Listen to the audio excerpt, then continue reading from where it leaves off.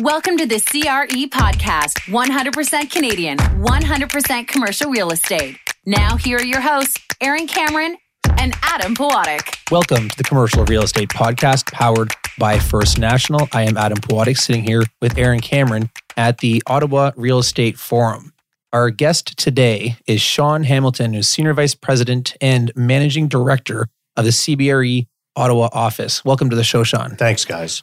As part of the advisory and transaction services. What is advisory and transaction services? Generally, that's our brokerage division. So CBRE being the global juggernaut, we've got property management, project management, global workplace solutions, and advisory and transactions. I'm part of that group. Let's maybe segue back and then come back to kind of more about CBRE. But why don't we, as always, kind of go into how you ended up in real estate and how you ended up today in your current role? That's a good question because like a lot of people, I didn't even know this industry existed. I went to university. I had the hopes of being a Canadian diplomat like my father, didn't make the cut and then became unemployed on my parents' couch and needed to figure out what to do. And my mother was in residential real estate and her broker hired me to sort of be his runner, his errand person. And I worked with him for a year and learned a lot and was drafted by a company called J.J. Barnaky, whom a lot of us know, is now part of Cushman & Wakefield, and started out in their research group and learned more about this industry and thought it was pretty neat. Worked my tail off, moved into the sales floor just as Nortel was expanding into Ottawa and was lucky enough to be trusted with that account in Ottawa, helping with build-to-suits, with subleases, with the whole gamut on what I would call a huge scale. And that really gave me the foundation of real estate that I sort of grew with and went into the office leasing world and did that for about 20 years. And then at CBRE had an opportunity to move into management, which was very exciting, which was actually a really interesting opportunity to use my research background and the scope of what I had learned doing the Nortel account, having what I would call a broad knowledge. I say that with no pomposity. I was just exposed to a lot and really encapsulating 27 years. It was an accidental fluke. Some good people that trusted me, moving from research into sales into management. And that's how I got here today. So I got to ask, you go right back to the start of your story. The desire to be a diplomat, was that from growing up in the Ottawa environment? Were you born and raised there? No. Again, my dad being a diplomat, I was a product of overseas. So I was born in Stockholm, Sweden, and lived all around the world and spent a lot of my life in Canada, but it was the only life I knew. So I had an English degree. So in the absence, what do you do with an English degree? You get into real estate. You get into real estate, it seems, right? So I was crushed when I didn't get in. And I'm so grateful to this day that I didn't get in. Is that like the CSIS test you have to take? Or well, yeah. How does that work? I didn't even make it to that cutoff, and I don't even want to say if I'd passed that one or not. But clearly there were other more competent people for the diplomacy over me. So here I am. Congratulations. Yeah, thank you.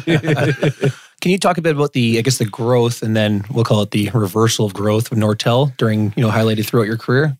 It was really something. And Nortel, I think, was indicative of what was happening a lot in North America at that time in terms of speed to market and growth and even harnessing ideas and capitalizing ideas, monetizing ideas that didn't even have a business case was huge. So our real estate was based on fundamentals in terms of rental rates, returns, and growth.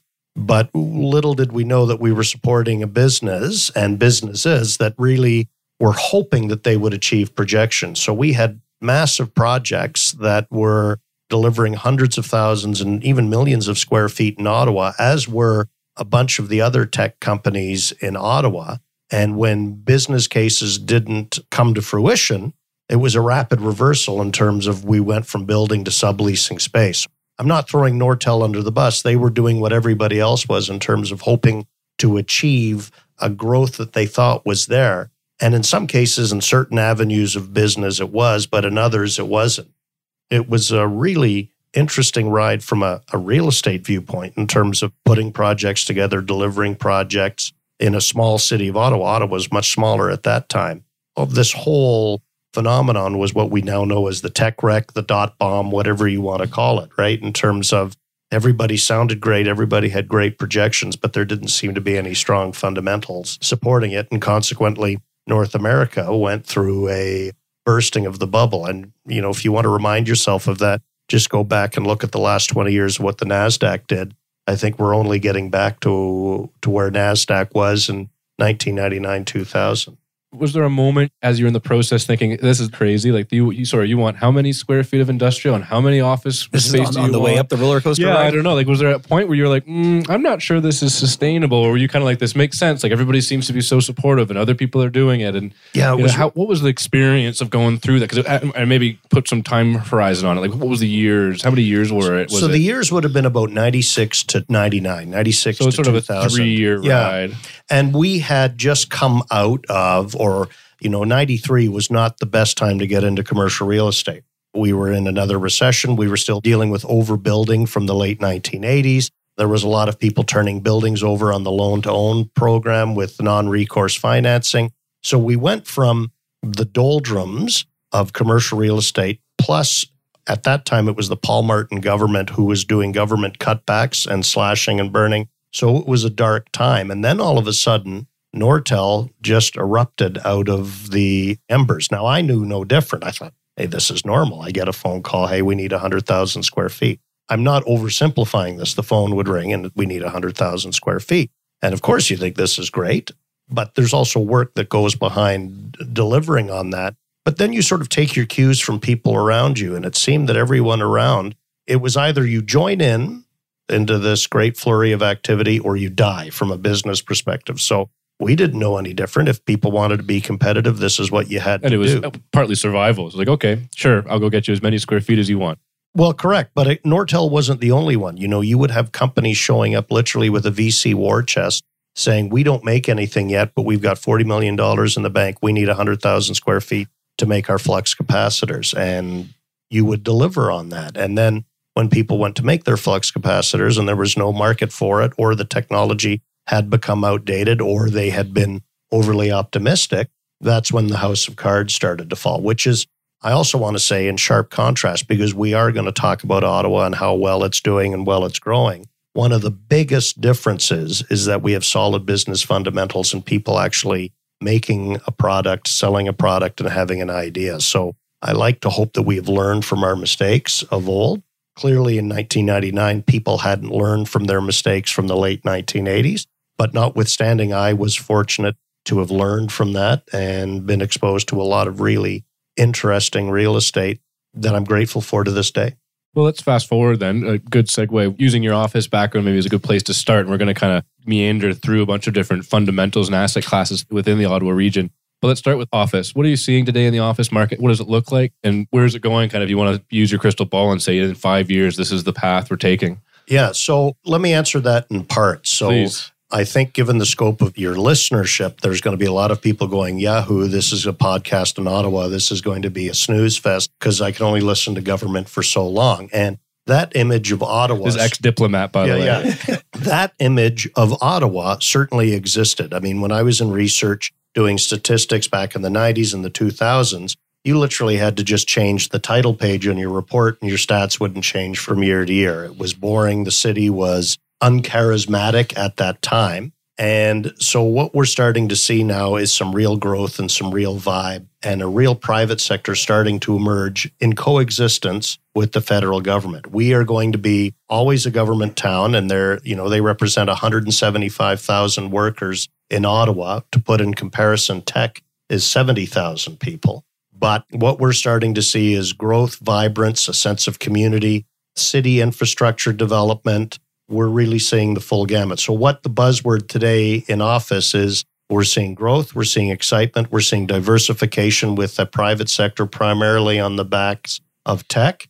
And with that, there's a whole trickle-down effect. So one thing I talk about when I deliver market outlooks is, if you look at the GDP of our average civil servant, it's in and around that $125,000, $126,000 per person per year. That takes into account their benefits, their pensions, as well as their salaries. You look at the GDP output of the average Canada, and Canada's our tech hub, which is 20 minutes in the west of Ottawa. The average GDP output of a tech worker is close to $300,000 a year. So already now we're tripling the GDP of our per person output, which brings to it a prosperity in the city. People can afford bigger houses. They can afford fancier cars. Companies can afford higher rent. So we're really starting to see a trickle-down effect of strong economy because of growth of tech. So that is one of the biggest culture Which can be changes. challenging for landlords, I suspect, because if you've got an office building that is predominantly government lease, there's a different usage case, a different infrastructure. Is there stress on the system to find? I mean, again, everybody's brain kind of sees these tech companies as these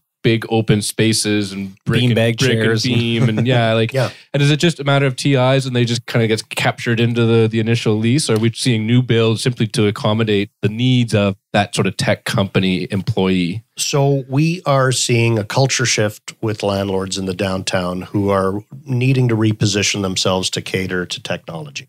To put in perspective, urban technology or downtown technology is new in Ottawa. It didn't exist in any substantial form. And it came out of the woodwork because the federal government had downsized recently. Recently, I mean, maybe 7-8 years ago. And there was no backfilling of the space by federal government. And people were worried, who's going to backfill our buildings? Let's just wait for the feds. And the feds didn't bounce back. And then what happened was urban technology started to come and take the space that the federal government had left behind. Now, by and large, a lot of that was on the backs of Shopify, who's an Ottawa company who expanded with a new build in about 2008, 2009. But we saw that there was a halo effect and landlords were starting to lease space instead of to the federal government to the likes of SurveyMonkey, likes of Clipfolio, Telesat, moved downtown from the suburbs in order to attract, retain, and engage talent. Talent's a big driver. And landlords didn't need to make huge upgrades to their building with the exception of Shopify, who is a unique user of space. But the government, in fairness to them, they generally push the standards of occupancy in terms of wanting a quality envelope, notwithstanding what you might hear in the news. But their new leased accommodations are generally good. So the infrastructure was strong. Where landlords needed to adapt was the density of the technology tenants was much greater than that of the federal government. So demands on HVAC, demands on electrical, demands on parking and amenities was much greater. But structurally, the buildings were sound. But the big key was getting landlords to change their mindset from how do we attract to the feds to how do we attract technology. And I don't know if that answers your question. No, it does. It does. And who, if you're a landlord or maybe they're your clients, who do they want more? Do they want that government tenant or do they want that technology tenant? So that's a really good question. So we didn't have choice before. It was either the feds or, you some satellite office of some financial institution or correct. Something like and that. Yeah. you know what? We have all the law firms we needed. We have all the accounting firms that we needed. They weren't a real growth industry. And so now, and this is very interesting, at least to me, with the federal government having competition for space with urban tech, let's go back to the GDP. Technology companies, I think, have an ability to pay more in rent should they want. Not that they want to, but they can afford it. And so landlords are at the point where they get a choice. Do I want the security of the federal government or do I want potentially the premium and the vibe of a technology company? And some landlords will choose one. Some landlords will choose the other. What's the end result of this?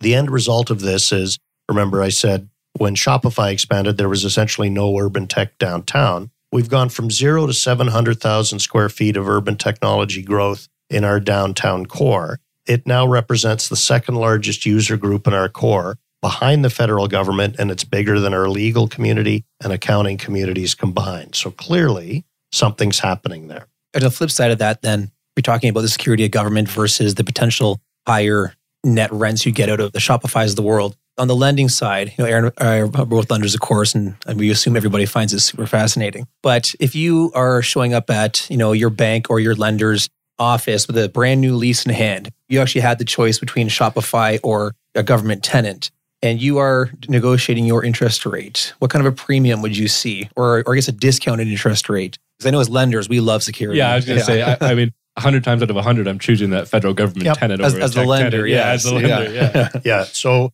you guys, all due respect, are a risk-averse business. Oh, exactly. Right? So, exactly. We like boring. That's why we like Ottawa. Yeah. So let's call stable, not boring. Sorry, But yeah. no. So we're seeing anywhere from 10 to 20 basis points as a premium in terms of Again, depending on the asset class, but depending on the landlord too, right? Because they have their different. Correct. But let's cook the books here and call it core assets.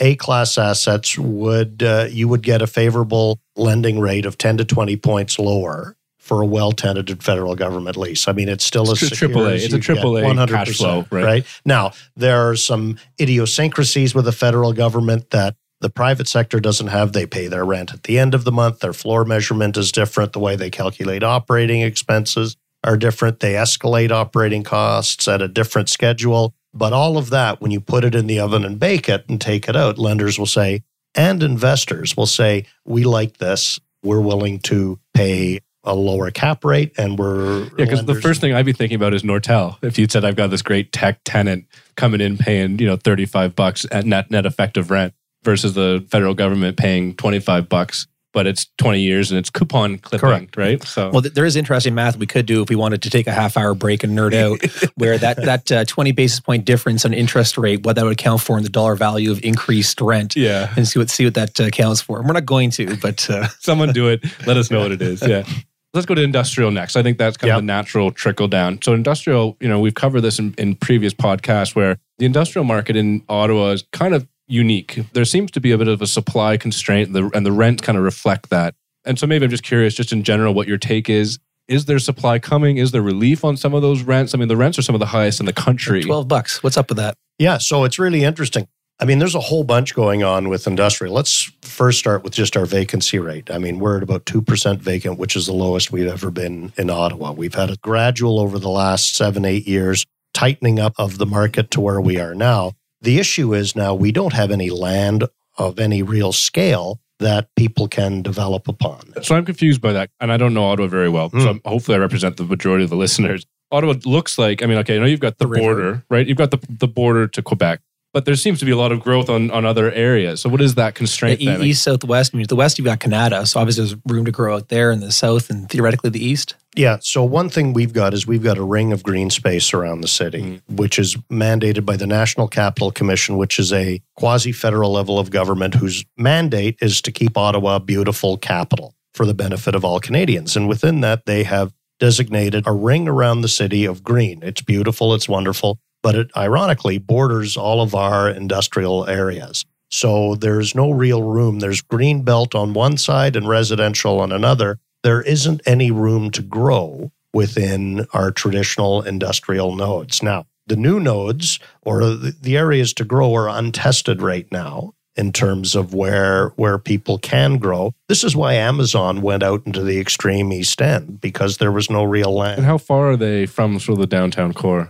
They're about 25 minutes from the downtown core. They're probably about 15 minutes east from our traditional East End node.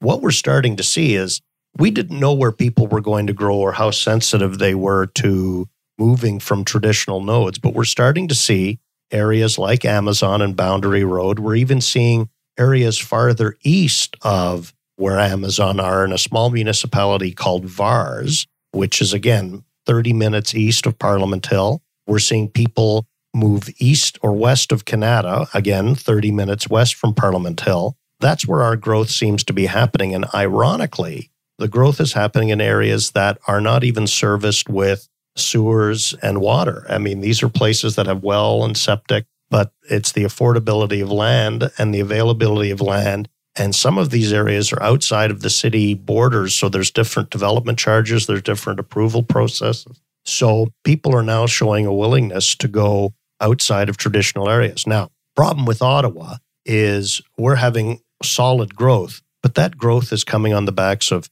tenants of 5,000, 10,000, 15, 20,000. It's not like driving along the 401 or passing through Milton where you've got million square foot building after million square foot building. The average size of our buildings in Ottawa are about 40,000 square feet. And to get any economies of scale in building today, you need 100,000 square foot block or bigger. The problem with that is with our small tenancies, the subdividing costs of building a new building mean that landlords have to build for $12, $13, $14 net a square foot. And right now we're at about $10, $50, $11 a square foot.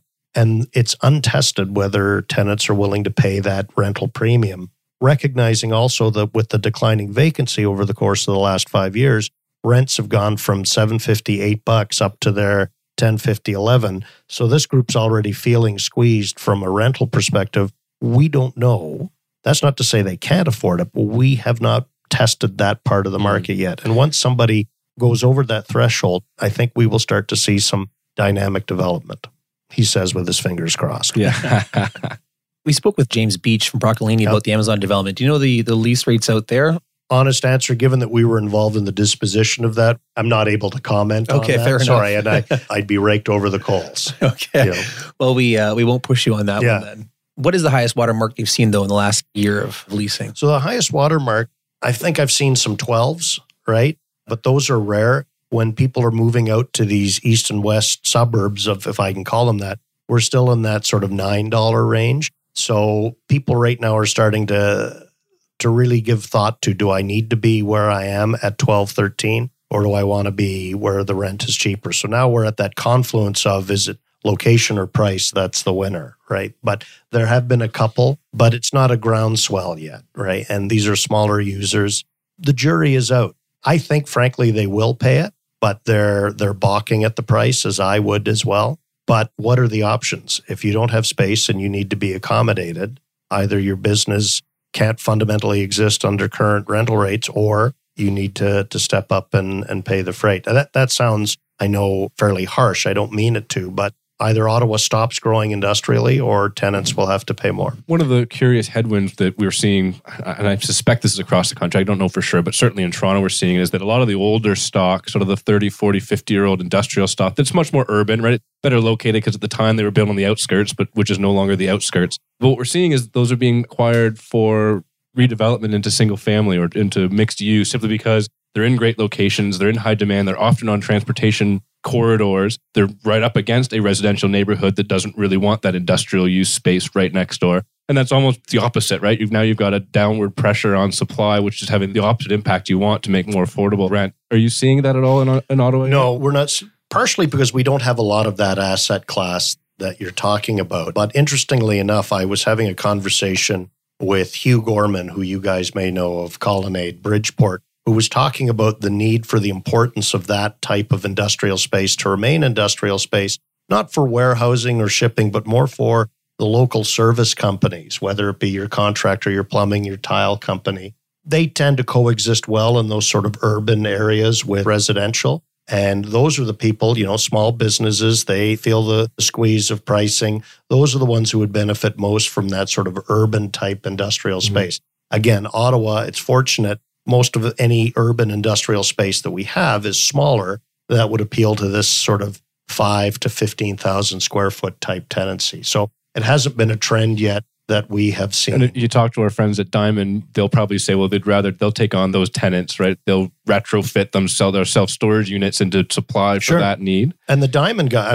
let's just remind the gentle listener out there that this is another Ottawa success story, right? They have taken a need and exploded on that. And this is high quality indoor use storage facilities. I'm seeing it in my neighborhood where you're seeing, I've got a storage locker. And when I'm in there Saturday afternoon or Monday morning, whenever it is, there's a ton of sort of white vans. Your service providers in there, they use it for storage. They don't have that industrial space. And I think part of it is the flexibility. You can turn it on, turn it off, grow, shrink, makes it way more dynamic. Now, it's probably a bit more expensive to use self-storage as your sort of industrial space. But if it's really just to park a car or hold stuff while your workers are off-site, it may be of value to you. And we're seeing small businesses do that. It just makes sense for them to use a place like Diamond for their inventory storage and whatnot. Again, it's appealing to the smaller user. I think part of the reason why it's been so successful in Ottawa is because you are dealing with your clientele who wants small spaces. You can charge a premium that to a traditional warehouser that would look huge, but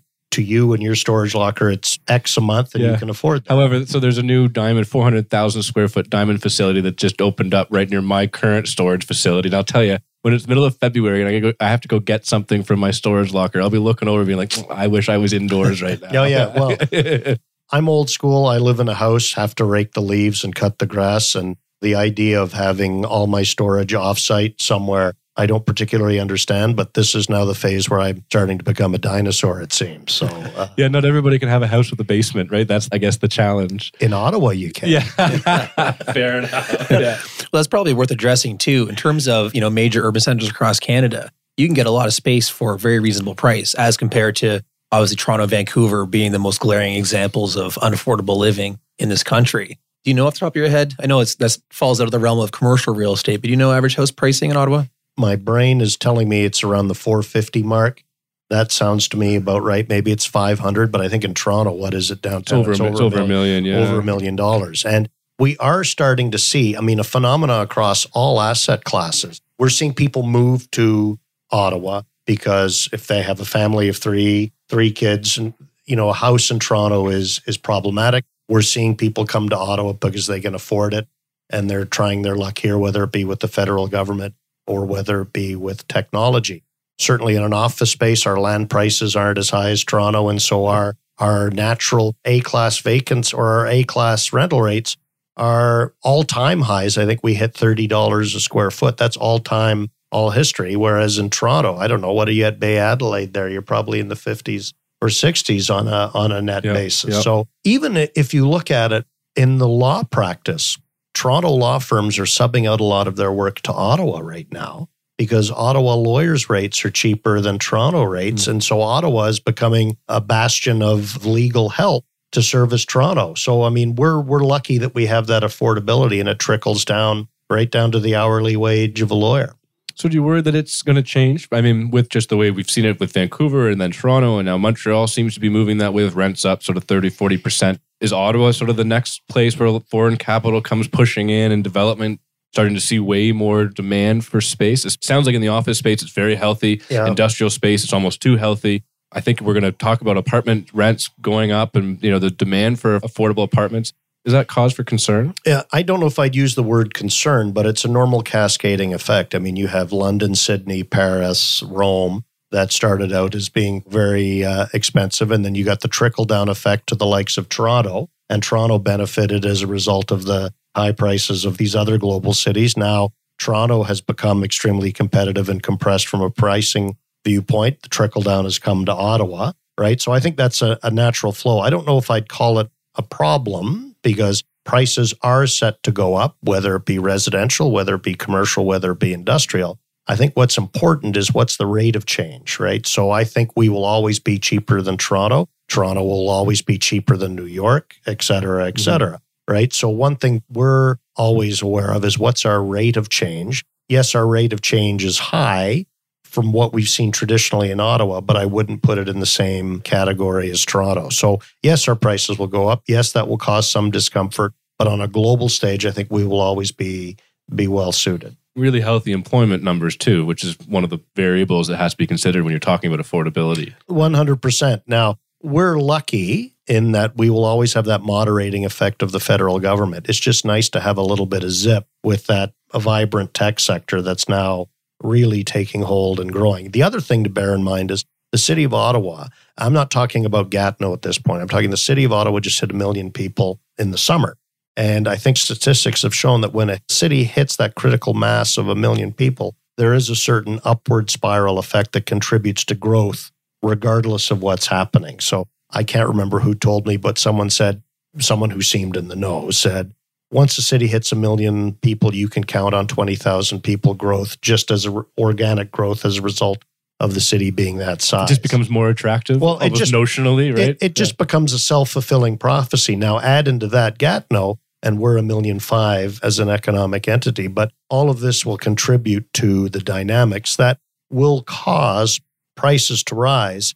But back to your issue of affordability, the fact that we have the federal government, I think, will keep us reined in from having huge spikes upwards in pricing. And so affordability, we might stretch that a bit, but I think we will always be an affordable city compared to Vancouver, Toronto, New York. Montreal certainly has a different dynamic. They're a very affordable city. The other thing to bear in mind is, as Canadian cities, we are all affordable compared to a world stage. So in this age of wanting to attract talent from around the world, Canada, even Toronto, even Vancouver is well positioned to attract that talent. Ottawa, I think, is at the thin edge of the wedge on that.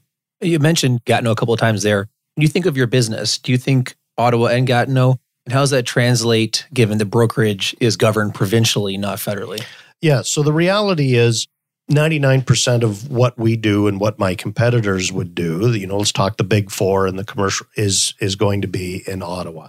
People from Gatineau will work in Ottawa, but Gatineau is even more of a government town than Ottawa is. I mean, for those of you who don't know, the federal government mandates that a certain percentage of federal government space has to be located on the Quebec side. So that's 25% of the federal government needs to be located in Gatineau. And so that props up their economy. But I'm not going to call it an artificial market, but it's a market that we don't touch. By and large, the federal government does their own thing compared to a private sector tenant. And there's some ancillary office space that supports government and that services the government, but it's not really of a scale that would warrant us going in there to service that market as we do Ottawa. Multi-res is a different story. There's density there.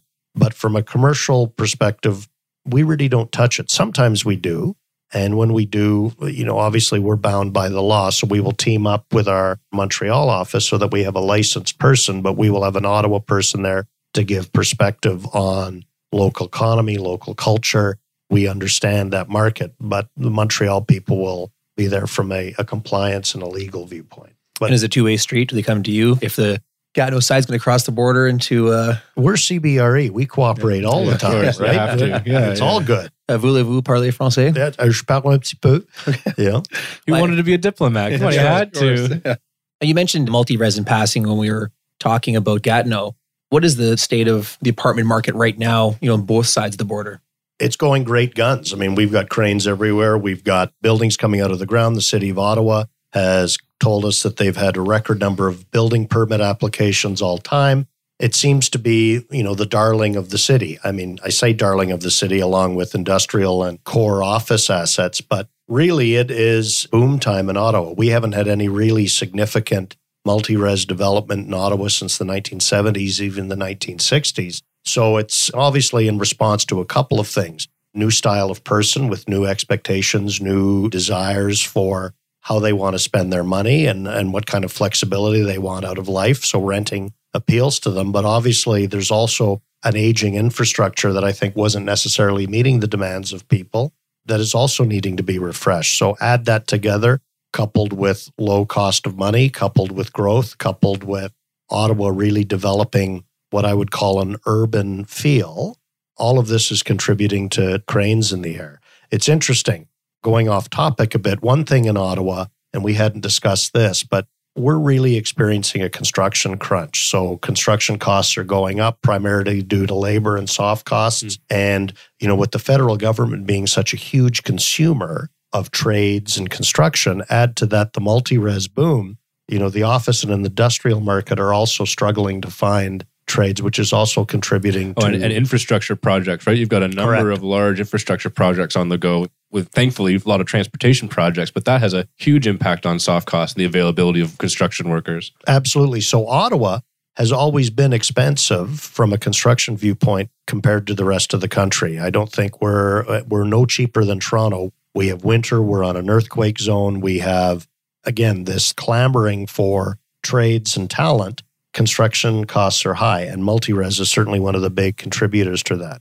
It's interesting. Again, I'm digressing, but one of the themes that we're seeing in all conversations with all business people, from people who own trucking companies to the CEOs of tech companies, they can't find talent.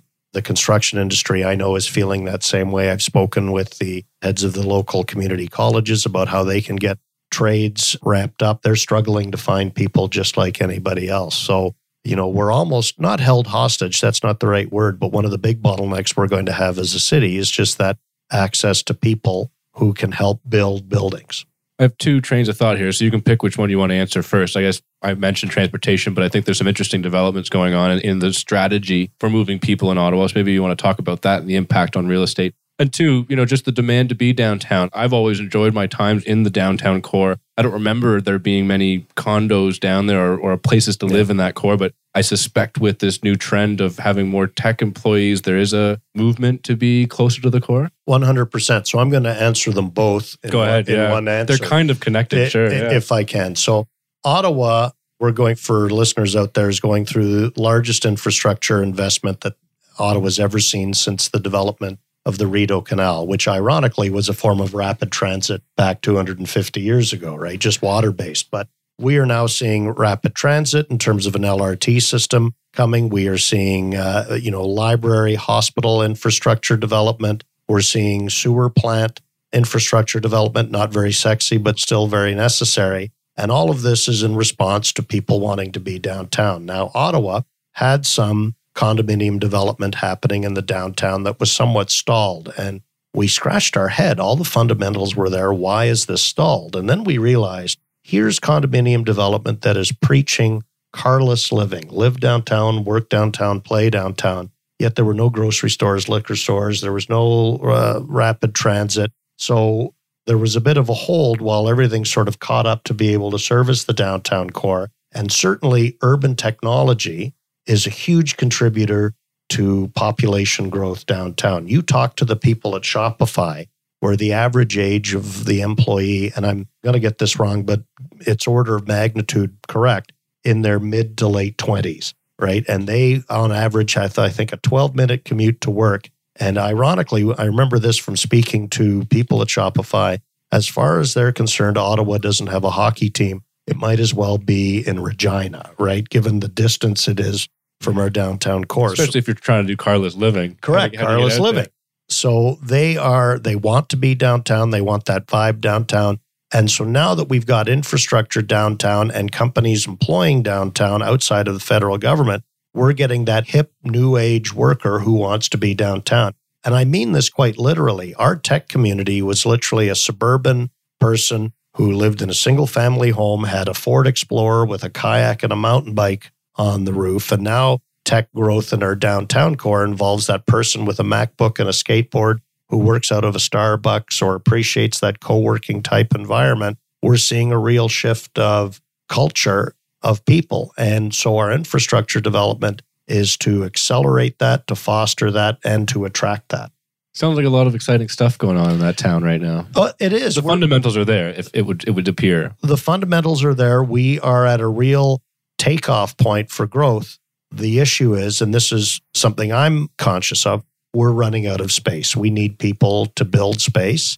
Toronto has gone through this, whereby Toronto waited till it was pretty well behind the eight ball before they have built space. And now you've got something like 10 or 11 million square feet in the pipe, of which 75% is accounted for when it comes online. We don't have any space in the pipeline. And if we continue at the level of growth that we're experiencing, we will run out of space in the next couple of years. And on a personal level, I worry that in this era where people have choice and people can locate anywhere, do we risk losing out to Montreal, Toronto, Waterloo, Columbus, Ohio, you name the place, because space isn't so much, it's quality of life that attracts people, but if there's no space, they're going to go somewhere else. The next big Shopify looking for a home. Maybe not even the next big Shopify. I mean, the nice thing about Shopify, they've given a critical mass, but it's those 10, 20, 30,000 square foot companies that either are local born and want to expand or coming in from the States. So, I don't want to overplay a crisis, but I'm just saying we're going to get uncomfortably snug in our office market. So what's the cause of that? Is that just not enough office zoned land in the core? Is that the height restriction that you can't build above the height of the Parliament building? Or maybe that drives me crazy. Go the other way around. What's the solution then? How do you build more space? Well, the solution is a couple of things. One, we have a lot of really wonderful institutional owners in Ottawa. And I say that they're our friends and they offer a quality product, but they're not a merchant developer. So they're not going to have that look to how do I seize upon an opportunity. We used to have in Ottawa a fair number of merchant developers who, for whatever reason, have gone to other cities. Broccolini, I know you chatted with James Beach. He would be one of the groups that I would say has come into Ottawa and become a merchant developer, and they have been wildly successful in contributing to the skyline of Ottawa, both industrially, residentially, and office-wise. We need more groups like that. But then it's, as I circle back to the point of lenders being risk averse, is commercial real estate is a pretty big gamble, right? You're putting $100 million in a building for success. People aren't necessarily wanting to pony up and put that money out for a maybe. Yeah, especially if you're building on spec or at partially leased. Correct. Sure. And Ottawa being a smaller market, we're not going to have that preponderance of tenants wanting to take 50% of a building to kick it off. We'll have maybe 4 or 5, 20, 30,000 square foot tenants. So I think we need merchant developers, and it would be nice if the lending community would loosen their thresholds a bit. But I think the first step is getting that merchant visionary developer who can then spin a story of success on the fundamentals that we have to get new building. On the industrial front, it's merchant developers, but with a shortage of land. That's the big one challenge there. When Amazon ran their big HQ2 beauty contest, Ottawa participated, as did Toronto and Vancouver. When you were contemplating that, I mean, everybody who's in one of those cities must have thought about how their city stacks up against others. Did you think about this crunch at that time? Do you see it as a weakness in the bid for that great honor? No, so I was part of the Amazon HQ2 bid, and a couple of things. We didn't see it as a limiter because nobody could really deal with 3 million square feet or however many it was available, move in, right? And we had the land to accommodate that on the office perspective. Now, a couple of things. Personally, I'm glad, as I think a lot of business owners in Ottawa are, that Amazon didn't come to town. We love Amazon, don't get me wrong. And I'm speaking personally, not as a representative of CB on this one. Because any large user, if a 3 million square foot user came to Ottawa, that would have a vacuum effect that would siphon all your talent away from existing business. That, in its sense, is a risk. So I'm glad that we didn't win that large user. But one thing that really came about in Ottawa is and it was a real grassroots effort responding to the Amazon RFP. And what happened was people were sitting around looking at Ottawa, looking at what we had to offer. And there was like a switch went within the business community, the tech community, where everyone started to move away from, well, we're boring old Ottawa to, yeah, we've really got something that can offer something on a global stage for companies to come to Ottawa. So there was a real pride in the sense of the city and a belief that we can be more than just a government town. We've always been very modest. Oh, we're just Ottawa. But now we're starting to really believe in the fundamentals that we can contribute to Canada's business economy. And if you look at the reports, I'll be self-serving here. CBRE puts out a Canadian Tech Talent report. But in that, Ottawa ranks second as a tech hub in Canada. And it's interesting. Here's a stat that you might not have thought of, but our tech density in Ottawa, tech as a per capita basis, is the same level as San Francisco. So we have the same level of density there. We are a tech hub, and we're the highest in Canada. We're the highest educated population, the greatest tech density. I heard somewhere it was the autonomous vehicle capital of North America.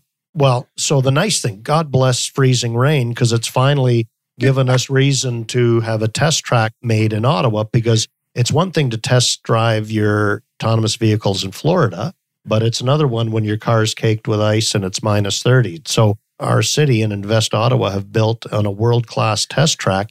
And so we are finding ways to really differentiate ourselves.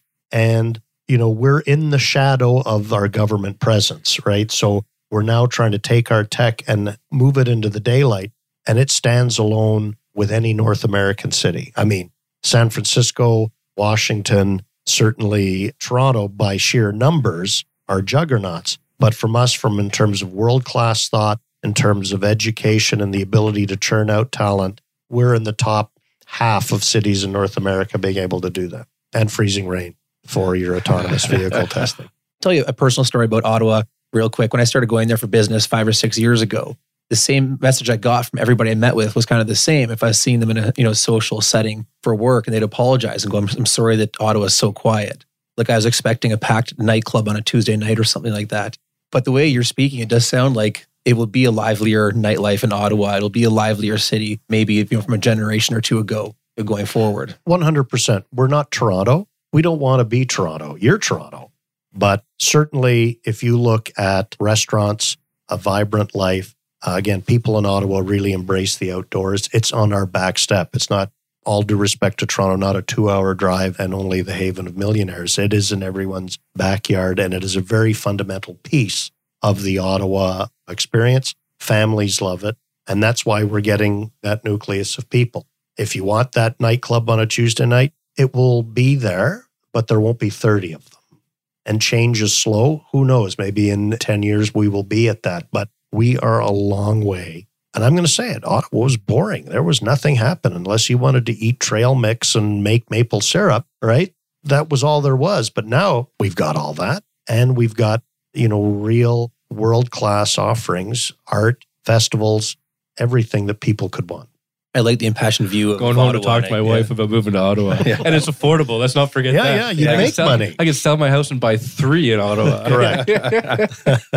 Sean, we want to thank you a lot for doing the podcast with us today. We want to thank First National for powering the podcast. And we want to thank Informa for hosting us here at the Ottawa Real Estate Forum. Once again, Sean, thanks a lot. Thanks, Sean. Yeah, thanks, guys. I appreciate it. That was fun. Thank you for listening to the CRE podcast. The information from this broadcast is not to be relied upon as financial investing, professional accounting, or legal advice. First National Financial LP holds Financial Services Commission of Ontario license number 10514 and 11252.